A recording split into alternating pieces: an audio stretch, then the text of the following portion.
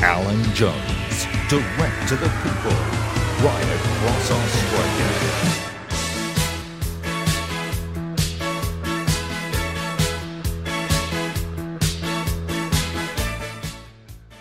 Well, good evening. Now, this is our last broadcast for the year, I have to tell you, though we will be able to keep in touch with one another via the website, alanjones.com.au. I'll be posting material on my Facebook page, Alan Jones Australia.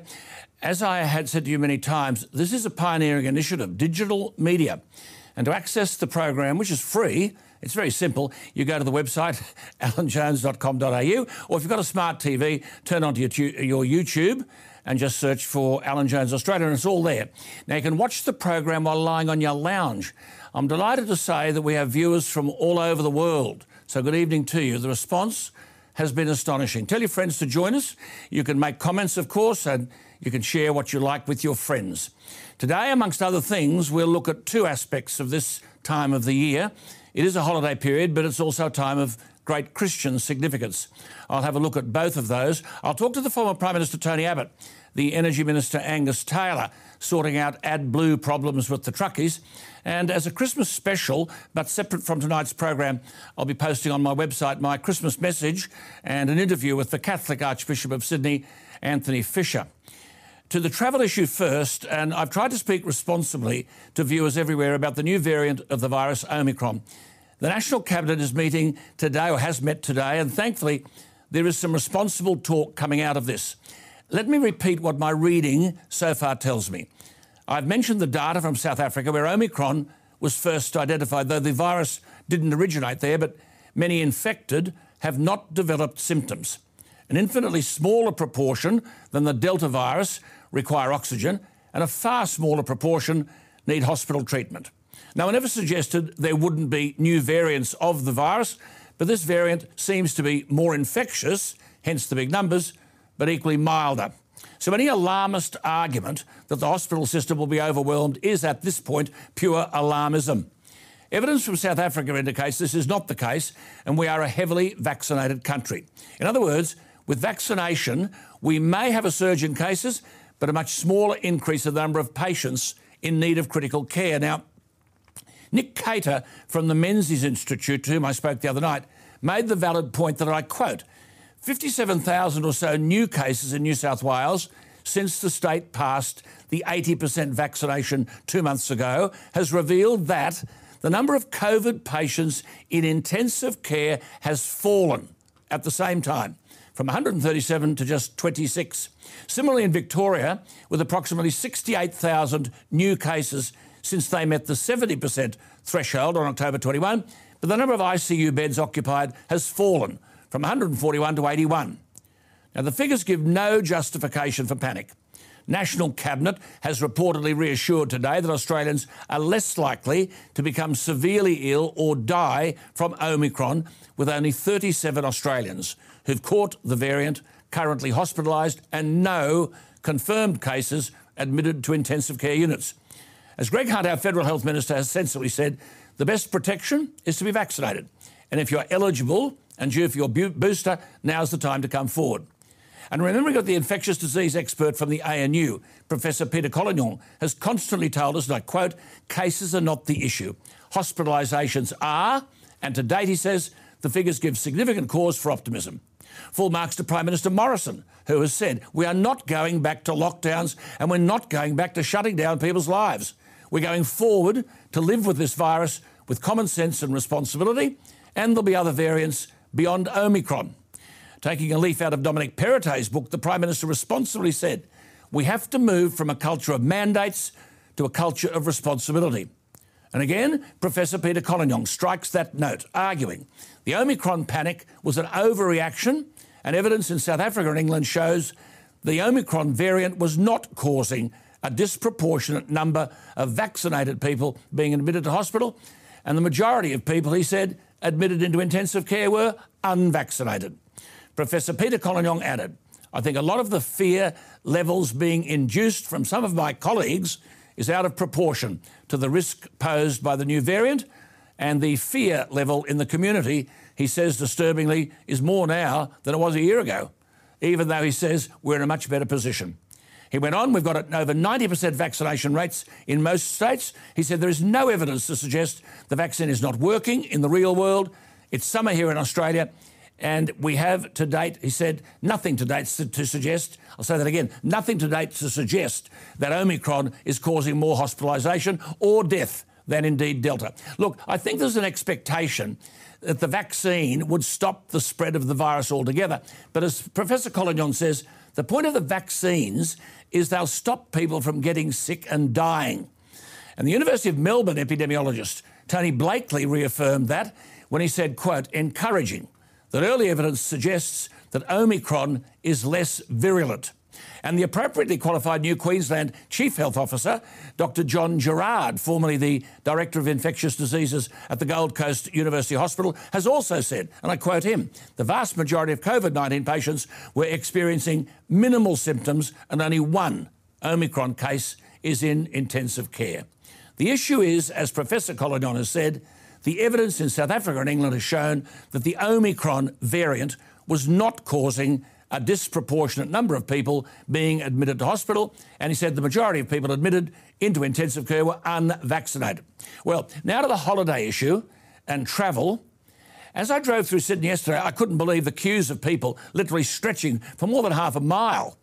The reason being that if you're travelling interstate, you better check the rules for re-entering. Now, Queensland's a bit of a problem. You've got to be fully vaccinated. You need a negative PCR test within 72 hours before arriving in Queensland, and I've got no doubt that is why people were queuing up. And you'll have to have another PCR test on day 5 after you arrive. And if your Christmas celebrations are just over the Queensland border, if you're fully vaccinated, you'll be able to move freely across the border, but you'll need a border pass. However, anyone with plans to spend Christmas in Victoria, good news. They'll be able to freely enter the state without a travel permit, regardless of your vaccination status. If you headed to the ACT, and given that as at December 16, there are no longer any high-risk geographical areas within Australia, if you're going to the ACT, you just need to be fully vaccinated. If you go to Tasmania, you won't be required to quarantine if you're fully vaccinated, but you will have to register your travel with the government. South Australia are welcoming all fully vaccinated travellers, but you have to complete an entry check SA application 14 days before you enter South Australia. In the Northern Territory, everyone's welcome. Everyone's welcome is fully vaccinated, and people unable to be vaccinated, like children under 12, but everyone will be required to complete a border entry form, Northern Territory this is, no more than 5 days before they arrive. And in WA, you'll most probably miss out on a Christmas roast because you have to quarantine for 14 days. Now, look, the disturbing rider is this. In a nation where the Prime Minister has said that vaccinations are not mandatory, most states and territories require travellers to be fully vaccinated before entering. It seems we still haven't resolved the dilemma of the two-class nation, those who are vaccinated and those who are not. But the Christmas message in relation to all of this on the roads and with your health is pretty simple. Follow the rules. It'll help you stay out of trouble. As we come to the end of the year, geopolitically, it's hard to escape the conclusion that the weakness in American leadership, and I'll have a further word to say about that later, is juxtaposed against the increasingly confident muscle flexing of China and Russia. The latest manifestation of this is, sadly, in Hong Kong's recent legislative elections. These were the first elections since Beijing dictated that only so-called patriots could govern the city. Foreign ministers from Australia, the US, Britain, Canada and New Zealand could only offer vacuous platitudes talking about the erosion of the democratic elements in the electoral process, but the words mean nothing. The foreign ministers issued a statement last Monday night saying, quote, actions that undermine Hong Kong's rights, freedoms and high degree of autonomy are threatening our shared wish to see Hong Kong succeed. Since the handover, candidates with diverse political views have contested elections in Hong Kong. This election has reversed the trend, unquote. I mean, it's meaningless. It's just rhetoric.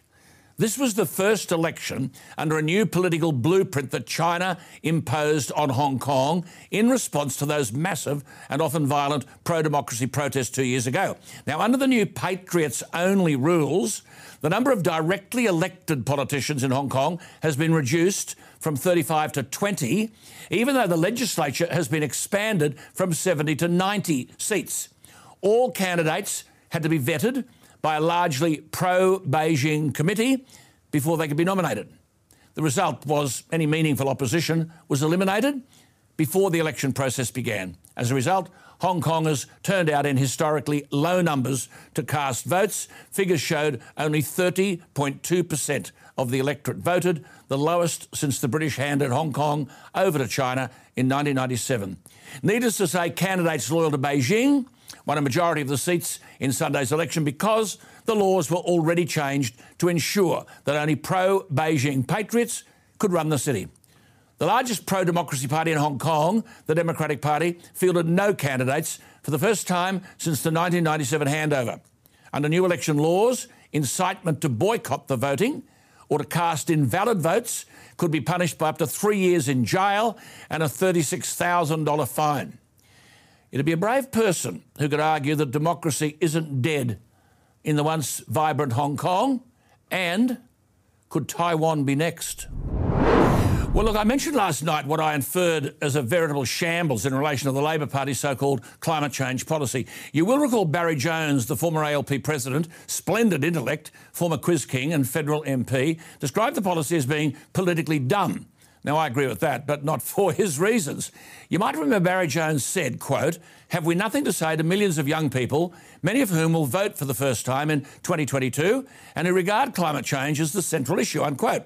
Well, as I said last night, Labor are saying plenty to these young people. You merely have to listen to the uneducated Greta Thunberg. And we're shamefully frightening young people witless. Then you've got Chris Bowen, the opposition climate change spokesperson, saying, and I quote, "Every Australia feels the impact of a changing climate, from the Western Sydney households with soaring electricity bills, from increasing heat waves, bushfire-ravaged communities, or agricultural families dealing with prolonged droughts and falling farm productivity." I mean, this is plainly alarmist nonsense. As I said last night, they're forecasting a very hot Christmas in Perth. Does Chris Bowen blame that on climate change? And tragedy and death in the Philippines from a massive storm, is that climate change? Or just a tropical depression? And the flooding in Indonesia, is that climate change? These alarmist messages are often without proof. And I mentioned the book that Patrick Moore has written, the co-founder of Greenpeace, called Fake Invisible Catastrophes and the Threats of Doom. And he says, "It dawned on me one day that most of the scare stories are based on things that are invisible, like carbon dioxide, or very remote, like polar bears and coral reefs. Thus, the average person cannot observe and verify the truth of these claims for themselves.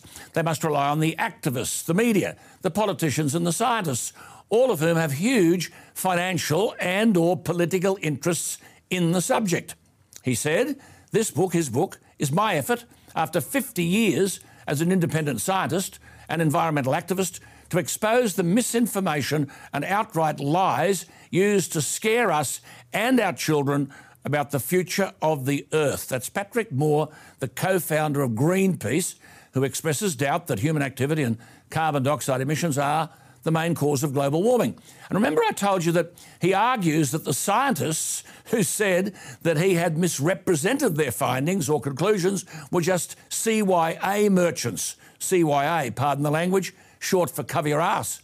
And as he explained, the last thing these so-called scientists would want to be associated with is climate scepticism because, quote, "You are all of a sudden," he said, "out of research money." Well, Angus Taylor is the Federal Minister for Energy and Emissions Reduction, and he joins us tonight. Angus, thank you for your time. Are we going to have another election on this wretched and discredited issue of climate change? I mean, people listening to us tonight know that every party that proposed all these so-called solutions for 10, 20 and 30 years down the track has never won the support of the electorate. What are you going to do? Well, sadly, I think Chris Bowen is adopting policies which are going to raise the cost of energy for everyday Australians, destroy jobs in heavy industry, and we oppose those policies, Alan, so we may well have this as a central part of the debate in the upcoming election. But I'll tell you what we're not going to do. We're not going to compromise on affordable, reliable energy. It has been a real battle over recent years to ensure that we get the supply coming into the market, but we've contained electricity prices from when we first came into government. It's been a hard slog, I've got to tell you. They doubled under Labor, and you will see that again under Labor. They are claiming all sorts of things about their climate policies which are patently false. Chris Bowen confuses the retail price from the wholesale price. He doesn't know the difference. But at the end of the day, I keep it very simple. our number one goal has to be to deliver affordable, reliable energy for Australian households, small businesses, and industry. Just let me take Chris Bowen. And anything that goes against that, we will oppose. Well, what about Chris Bowen now? Keep it simple. Isn't he going to tax, admittedly, 215 of Australia's largest businesses, as if these costs won't be passed on to the consumer? Exactly right. That's exactly what he plans to do. Now, they've come up with all sorts of names to avoid calling it what it really is, Alan, which is a carbon tax on our industry and transport in this country. So who pays that carbon tax? The customers, Middle Australia, Australians who buy food, Australians who buy building materials, you name it. If the transport costs go up, which is one of the areas they're planning to tax, then everyday Australians pay the price. Now, Labor will continually try to call it all sorts of things, but it is what it is. It's a tax, and we'll oppose that. Absolutely. Now, look, what do you then make of Patrick Moore? Because the co-founder of Greenpeace, I mean, they don't come any greener than Patrick Moore. He says, this book is my effort after 50 years as an independent scientist and environmental activist to expose the misinformation and outright lies used to scare us and our children about the future of the earth. Now, mental health is a big issue with kids, Angus, and they get this message every day that we, you and I, this generation are going to leave them a planet that's going to be destroyed because of our negligence. How do you address this? Well, I think we've got to go back to the facts. And, you know, I'm a policymaker, so I see this particularly in the area of policymaking, where you will hear people say, we have these wonderful policies that are going to reduce all these emissions and, frankly, your electricity bill is going to go down. Now, that's exactly what Labor is saying, and it's a lie. It's a lie. They essentially make it up. And sadly, so much of this area of policy has been fraught with people saying things and then doing another. We saw that under the last Labor government. Julia Gillard said there'll be no carbon tax, and of course there was. I think it's important to be straight with people. I think it's been important to be clear that affordable, reliable energy is important, that we will not do things that are going to trash our traditional industries, agriculture, our exporting industries, which are so important to this country. Well, and that customer choice drives the uptake of low-emission technologies. This should be people's choices, not government mandates. But see, Angus, where I get confused is, and I've been confused about this for the last 10 years, I mean, apparently the problem's carbon dioxide. Firstly, it's an invisible gas. It's not that stuff that you see on the TV that the ABC want to tell you, look at all this carbon. That's not carbon dioxide, it's invisible. And when you've got a gas that's 0.04% of the atmosphere, my God, it must be a potent gas to bring the whole of the economy to a standstill. I don't understand what we're on about here. Well, I think you've got to take a sensible approach to it, and you've got to avoid some of the fanaticism we do see on this. But I tell you, part of the issue here, Alan, is people not actually identifying what the underlying facts are. I mean, just under a third of global emissions now are coming from China. Correct. And we're responsible for just over 1%, as you know. And yet the debate revolves around countries like Australia. Now, the truth of the matter is that if China is a third of emissions and emissions are the problem, then China should be a very significant part of the focus. But we didn't see that at COP. We don't see that in the debate more generally. It's an opportunity to try to destroy industries that people don't like. Okay, There's a lot of people who don't like our mining industry, don't like agriculture. Talk about destroying industries. What then do you say as the federal government's education person to the coal miner? Because we're an energy superpower. How long will the coal miner have his job? As long as customers want to buy their product. And this is the crucial point. We're not going to shut down these industries whilst customers still want to buy them. I'll give you an illustration of this. If we said tomorrow, we're going to shut down the coal mines, Indonesia would expand their exports and China would still use as much coal. In fact, it would be dirtier coal than Australia. They get it from somewhere else. They go to Indonesia or somewhere else, probably Indonesia. And so there's a madness in some of the arguments around this that we hear from Labor that make absolutely no sense. But the Liberal government in New South Wales says just that. Matt Keane says he's going to 100% renewables by 2030. I mean, that means the coal miner's gone. Well, my point to the coal miner would be this. You are like any other business. If customers want to buy your product, You should sell a product, and we're not going to get in the way. In fact, we want our businesses in Australia selling to their customers, whether it's onshore or offshore. And so the crucial thing for them and for anyone in the gas industry, anyone in agriculture, because that's become a target, particularly livestock agriculture, sheep and cattle, is we've got to find the markets, we've got to have customers, and as long as you've got customers, we'll back you. And that is a centrepiece of our growth. So what do you say about the International Energy Agency, who's now told us, only in the last week, that the global demand for coal will reach record levels next year, driven by huge growth in China and India? Now, we've got massive debt.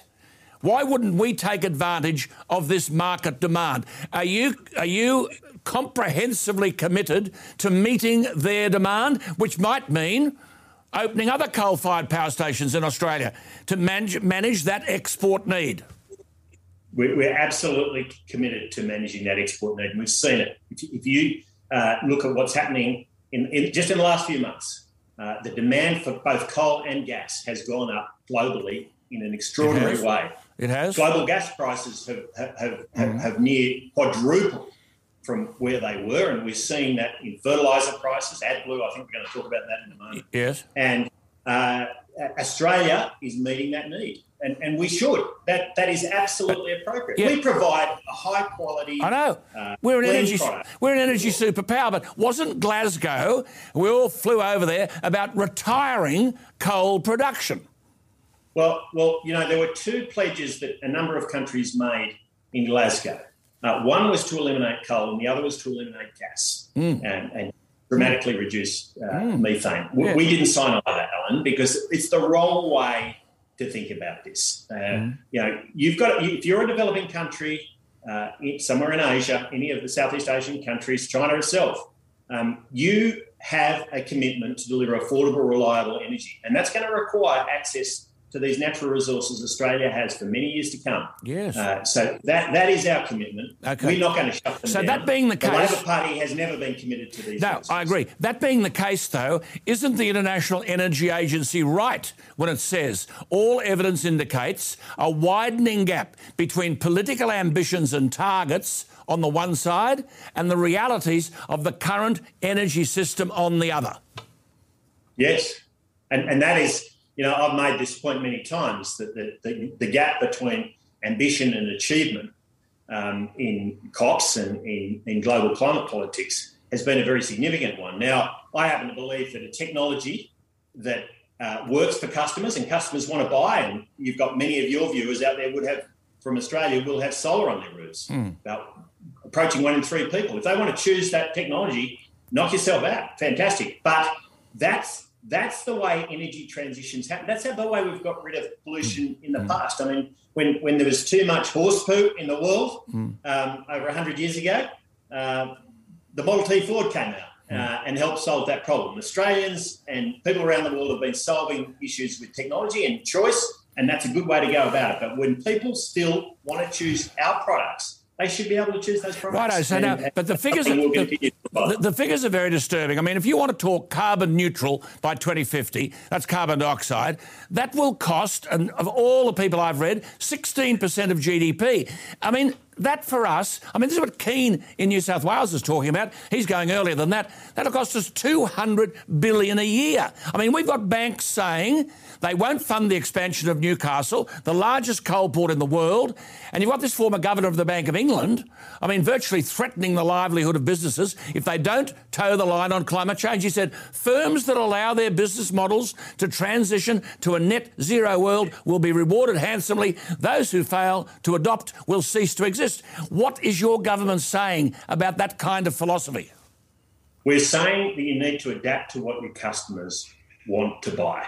Now, the Japanese and the South Koreans and others, their demand for energy and their mix of energy that they buy from us will change in the future as it's changed in the past. And we need to supply that. We need to adapt with that. But what we're not going to do is tell them what to buy. We're simply not going to do that. And Australia has an important role to play in providing our customers with what they need. And that means supplying them with meat. If you look at beef and lamb, there's a lot of people saying we should stop eating beef and lamb. No. As long as people want to buy beef and lamb, people should provide that. And that is absolutely central to our approach. I tell you what, though, I mean, we've done the modelling that says if you try to use the current technologies without any evolution in those technologies to get to net zero, you're going to need a $400 plus carbon tax. And we are simply not adopting a policy that imposes that kind of cost on the Australian people, because that raises the cost of your electricity, your heating, your food and everything else you buy, and we're simply not going to do that. OK, but look, I thought I'd need half an hour with you tonight to discuss an issue which may no longer be an issue. I mean, we all know that the trucking industry is central to the national economy. There was this crisis 2 weeks ago about AdBlue. China banned the exports of urea, essential in AdBlue, which is an additive to diesel which controls nitrogen oxide pollutants. Now, as our viewers know, trucks are central to the national economy. They won't start without this stuff. There was talk that we'd be running out of urea. Have you secured a deal with a local manufacturer that will guarantee continuing supply? Yes. Right. So just in the last couple of days, we've secured Incitec a deal Pivot. with Incitec, that's right, who are a manufacturer of fertiliser, urea, which is used as fertiliser by farmers to produce a significant portion of our food. That urea can also be used to make AdBlue, and we've secured a deal whereby Incitec can provide from January up to 100% of Australia's market requirement of AdBlue without compromising access to fertiliser for farmers. So this is a really good arrangement. It's local manufacturing. We're seeing a resurgence in local manufacturing in Australia at the moment. Yes. We're now above 1 million jobs in Australian manufacturing. First time we've seen that since the carbon tax was put in place by Labor.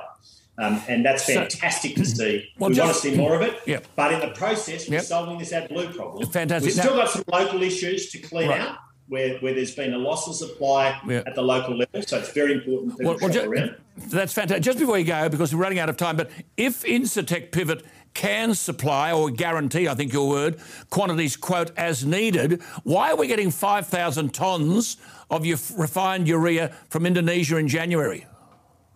Incitec will be producing this at full scale from late January. They'll be starting to scale up from mid-January. We want to be absolutely sure that we're not going to have a gap in the market. So this is something where good on you, truckies. The risk of something going wrong Happy is so Christmas to the truckies. we are going to be overly cautious. Happy Christmas to the truckies. Angus, well done. Well done. Thank you for your time. I mean, there are big issues here. I want to raise with you next year this whole issue of gas, which, of course, is a fossil fuel as well, and they're jumping up and down about all of that. But for now, thank you for your time. Have a happy Christmas. See you in the new year.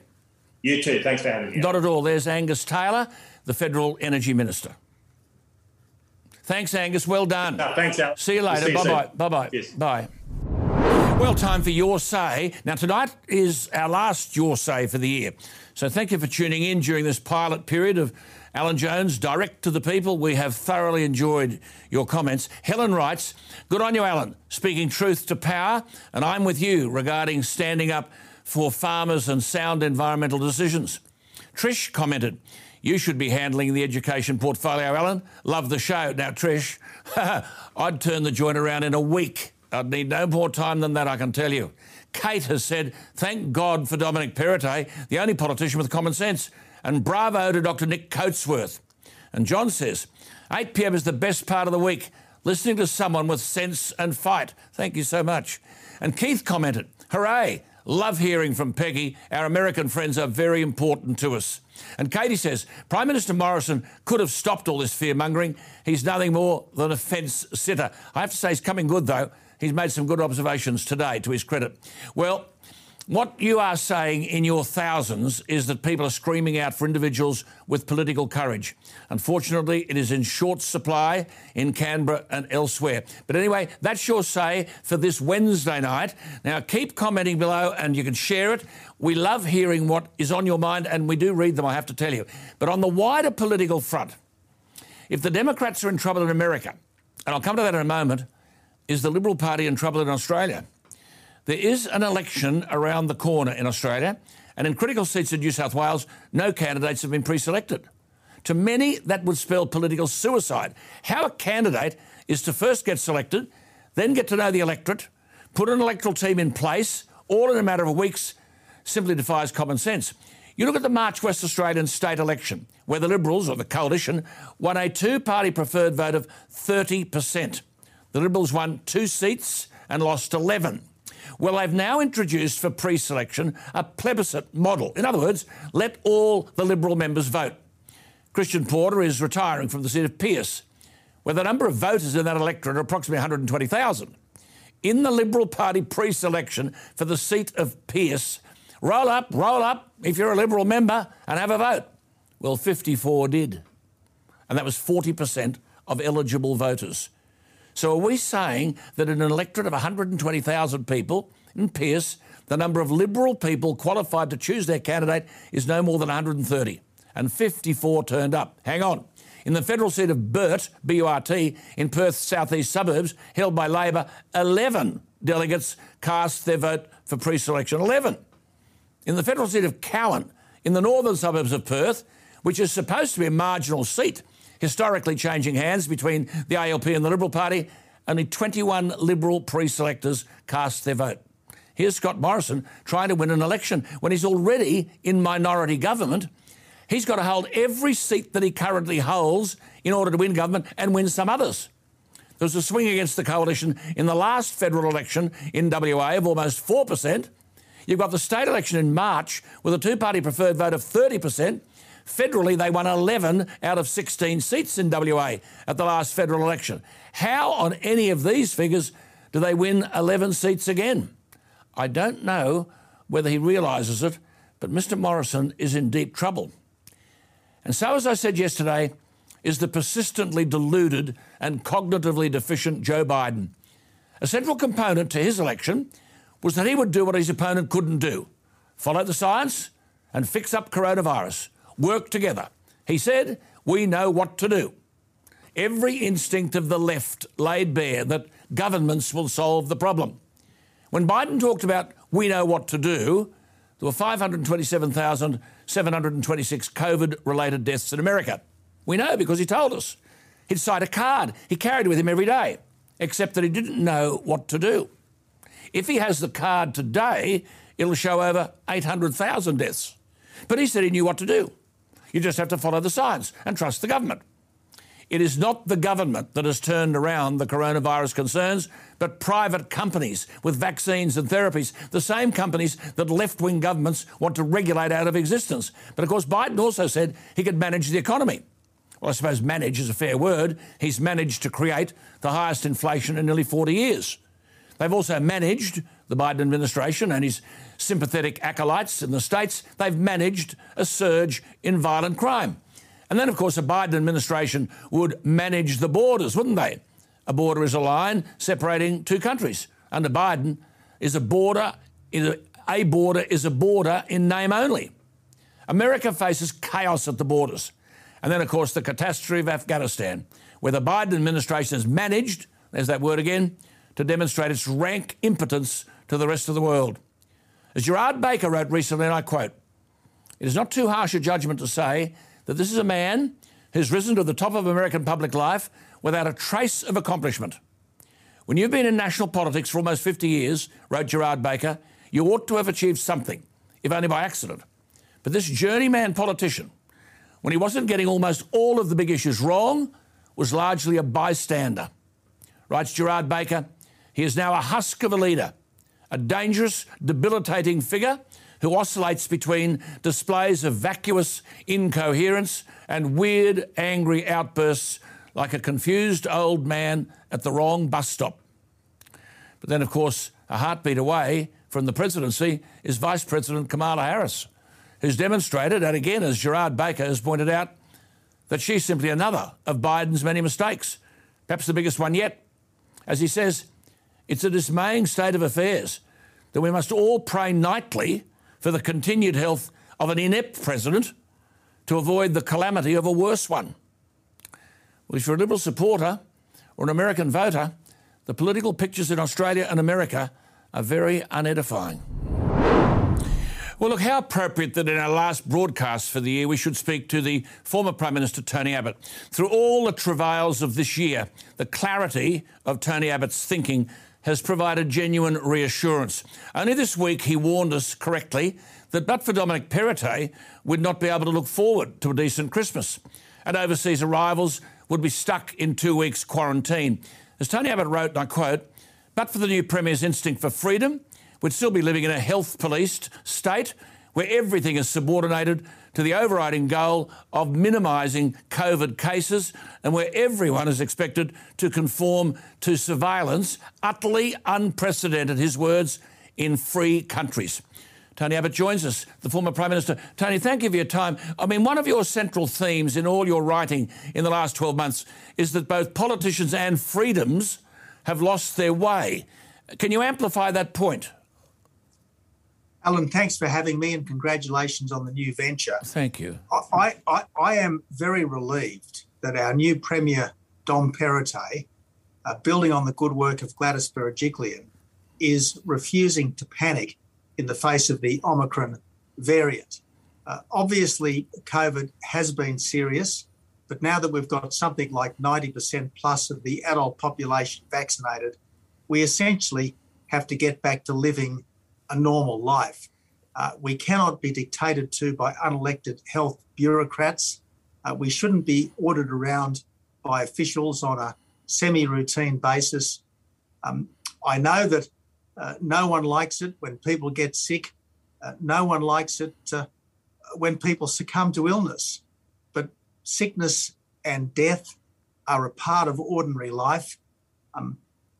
This virus is going to be a part of our ordinary life for the foreseeable future.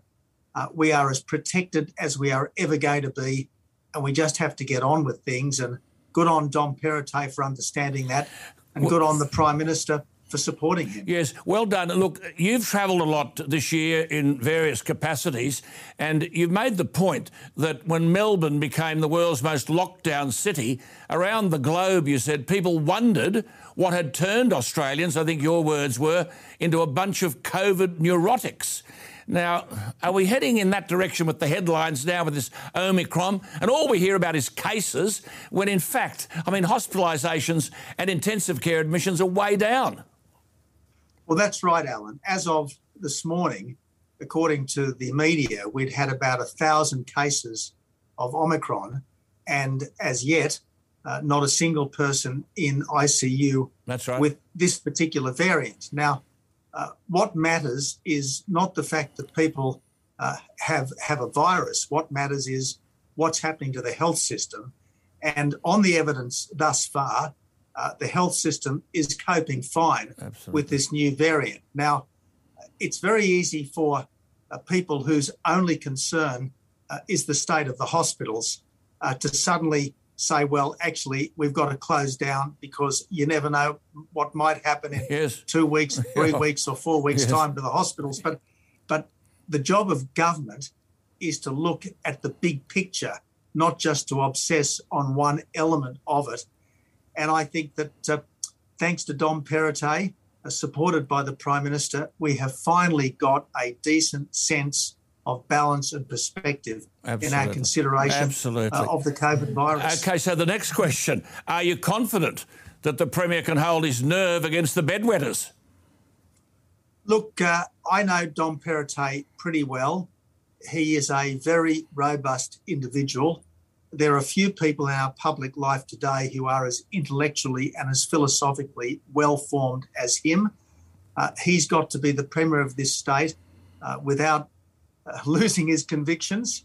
I think if anyone can hold to a sensible, middle-of-the-road course when it comes to maximising our freedom as well as minimising our dangers, it's Dom Perrottet. Well expressed. See, in that statement earlier this week, the piece you wrote, you said, a country that cannot bring itself to declare victory over a pandemic and get back to normal once its hospitalisation and death rates resemble those of the standard seasonal flu is a country where no one will ever again be able to plan anything with confidence. Now, in relation to what you've called the unpredictable and the repeated upheavals, you tellingly say, as you were a former health minister, people will be more likely, and this is the real problem, isn't it, to die from cancer, heart disease, suicide, sheer loneliness and boredom, just so governments can reassure voters that they've at least saved them from COVID. That has already happened, Tony, hasn't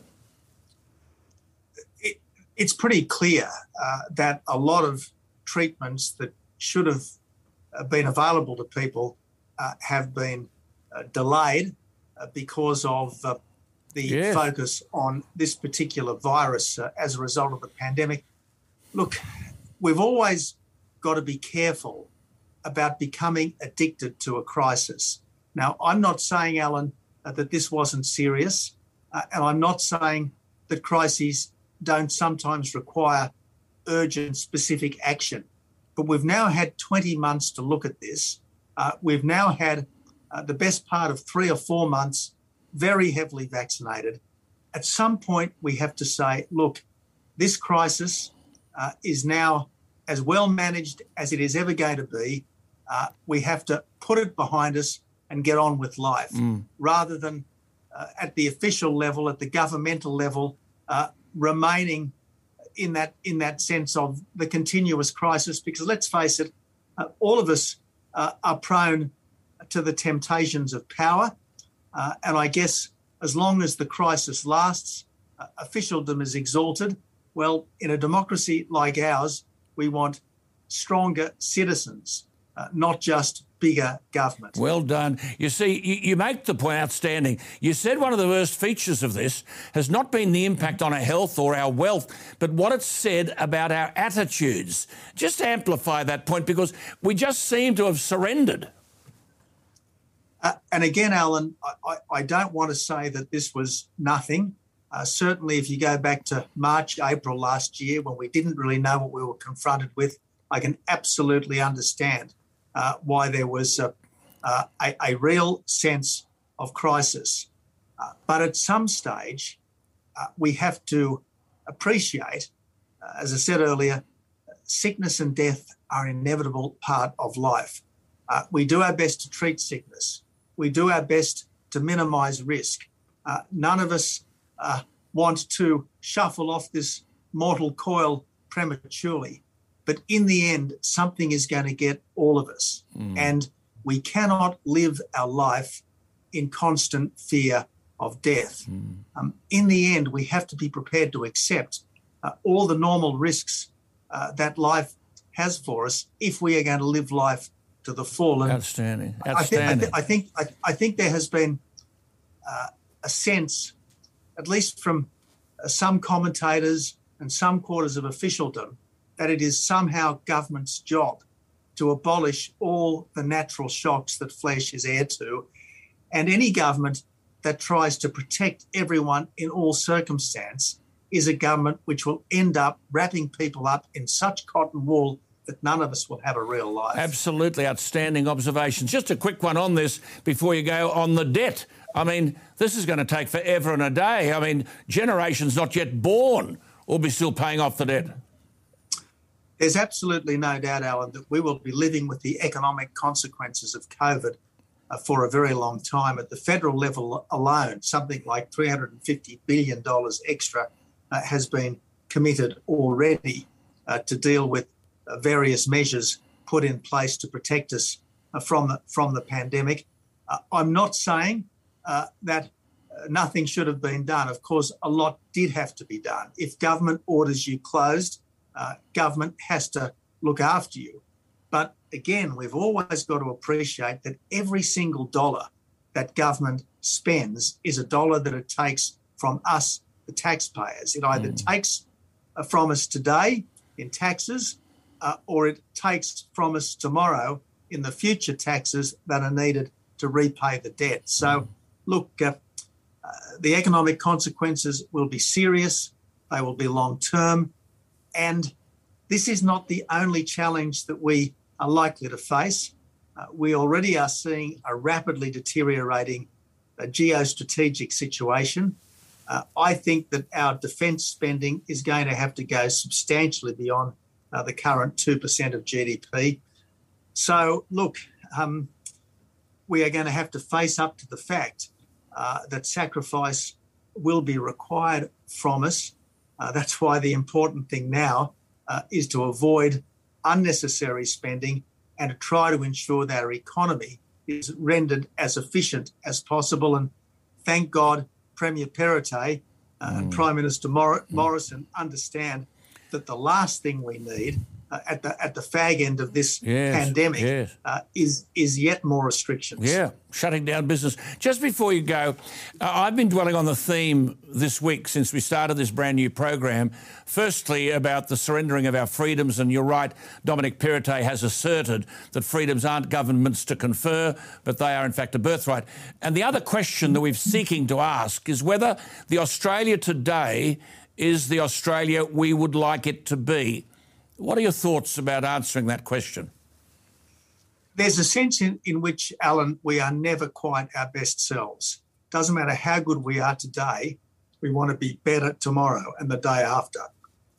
What worries me sometimes is that a great country and a great people are sometimes let down by systems which are constantly telling us that we are irredeemably racist, irredeemably sexist, irredeemably unfair. Now, I look around our society after 60-odd years on this earth, and I think in all the respects that count, we've never been better. The one respect in which I think we are today deficient is A, self-confidence as a culture and as a civilization, and B, courage as a culture and a civilization. We have far more to be proud of than we have to be ashamed of. And yet, if we're constantly apologising ourselves, eventually we lose the ability to stand up for ourselves. And our country and our civilization needs to regain that wonderful self-confidence which has enabled countries like ours to do so much for the wider world. And that self-confidence, though, often derives from an education system which gives you the understanding that you have the appropriate knowledge to face the future. Now, you were a product of a Jesuit education, and as you said, 45 years ago when you were 12 or 13 or whatever, where discipline and content was central to what you were doing. Are you worried about what's going on in the classroom? I'm sure that the vast majority of schools and the vast majority of teachers are doing a very good job. But obviously we look at the international standardised tests of academic performance where our national rankings are plummeting compared to so many other countries. And I also look at things like the proposed draft national curriculum, and I really worry when you've got a situation where every subject has got to be taught from an Indigenous, an Asian and a sustainability perspective. Now, I'm all in favour of us studying the Indigenous prehistory of Australia. I'm all in favour of us having a better understanding of Asian cultures. And yes, we need to know all the necessary science to be good stewards of our country and our planet. But in the end, we have to be very careful about anything which is going to have the implicit, if not necessarily the explicit impact of telling people that our country is illegitimate, that other cultures are so much better than ours, and that we are some kind of environmental vandals as a nation. By any reasonable standards, by any fair-minded standards, this country is second to none on all of those criteria, and we should be proud of ourselves. Magnificent. Just keep talking. We miss you in the political world. You've made a magnificent intellectual contribution to this country, and you'll continue to do it. Have a wonderful Christmas with you and the family, Tony, and we'll catch up in the new year. Good on you, Alan. There he is, the former Prime Minister of Australia. Outstanding, isn't he? See, the marshalling of ideas, extraordinary. That's what the political system has lost with the departure of Tony Abbott. Tony Abbott, the former Prime Minister. Well, look, just before we go, some genuinely good news. Now, if I might say it again, deriving from the commitment by the New South Wales Premier to reasserting that freedom is our birthright, not something for government to reluctantly confer, what this has meant is that tourism in Queensland is breathing again. In the week since the borders reopened in New South Wales, Victoria and the ACT, almost 250,000 people have flocked to Queensland. They say the figures will continue to increase. Apparently 30,000 people landed in or drove to Queensland last Monday alone. 30,000. Sadly, and may I observe perhaps ignorantly, there are still cancellations because of the alarmism around this Omicron. But Right up to North Queensland, in the Port Douglas area, the pickup has begun. On the Sunshine Coast, there are still vacancies, but tourists have flocked to Noosa, Mooloolaba and Caloundra, chasing the sunshine. Some people are still nervous about their travel and their bookings. They shouldn't be. And of course, the Gold Coast, with everything you'd want for a summer holiday. There's talk by Destination Gold Coast that visitors will deliver a much-needed $280 million boost to the local economy. And the Gold Coast Airport CEO, Chris Mills, has said they welcomed 52,000 passengers in the past week, even though passenger numbers at Australian airports are still well below pre-pandemic levels. Time to be optimistic. Let's learn to live with the virus and enjoy life. And that's what many farmers are finding. With the bushfires of 2019 and 2020 behind them, rainfall upon them, and seasons of hope have returned. An extraordinary story from Deep Creek. It's a little town near Casino in northern New South Wales. Bianca Tarrant and her partner Dame McGiveron, 26 years of age, they watched the black summer bushfires with a sense of despair, as we all did. More than 70% of their drought-stricken land perished, but it rained. On Christmas Day 2019, they poured their energy into a new business. They began selling cuts of beef to nearby families. The business has grown into a deluxe delivery service, providing grass-fed and free-range beef, lamb, pork and chicken from 100 farmers to families all over Australia. They're now running a multi-million-dollar meat subscription business called Our Cow. The orders are up 1,500% on last year, servicing about 20,000 households. I remember my father used to drive us nuts during the drought, simply saying, oh, you'd think it'd rain. Well, the good news is it always does. For tourism, and especially those who've suffered in Queensland, and for the farmers, out of adversity, there always emerges opportunity. Make the most of it. Happy Christmas to everyone. Keep in touch with the website, alanjones.com.au, where I'll post my Christmas message and the interview with the Catholic Archbishop of Sydney, Anthony Fisher. And of course, on all the platforms, my website and my Facebook page, Alan Jones Australia. Wherever you share this content, we love hearing from you. We'll be back to begin the journey again in the new year. Let's say Happy Christmas, though, and not Happy Holidays. And remember the words of G.K. Chesterton. Christmas is built upon a beautiful and intentional paradox, that the birth of the homeless should be celebrated in every home. Well, that's it. It's the time for me to say, by the way, before I go, to say thank you to my viewers and listeners for tuning in to this pilot run of Alan Jones, direct to the people. Being the 22nd of December, from tomorrow, we're going to have a small break over the Christmas and New Year period. Our content, in just 6 nights, has reached around 2.5 million people. The response has been incredible. In the new year, we will be your voice. This is your home. So from the team here at Australian Digital Holdings, we wish you all a very Merry Christmas and a Happy New Year. We'll be back roaring in the new year. Good night.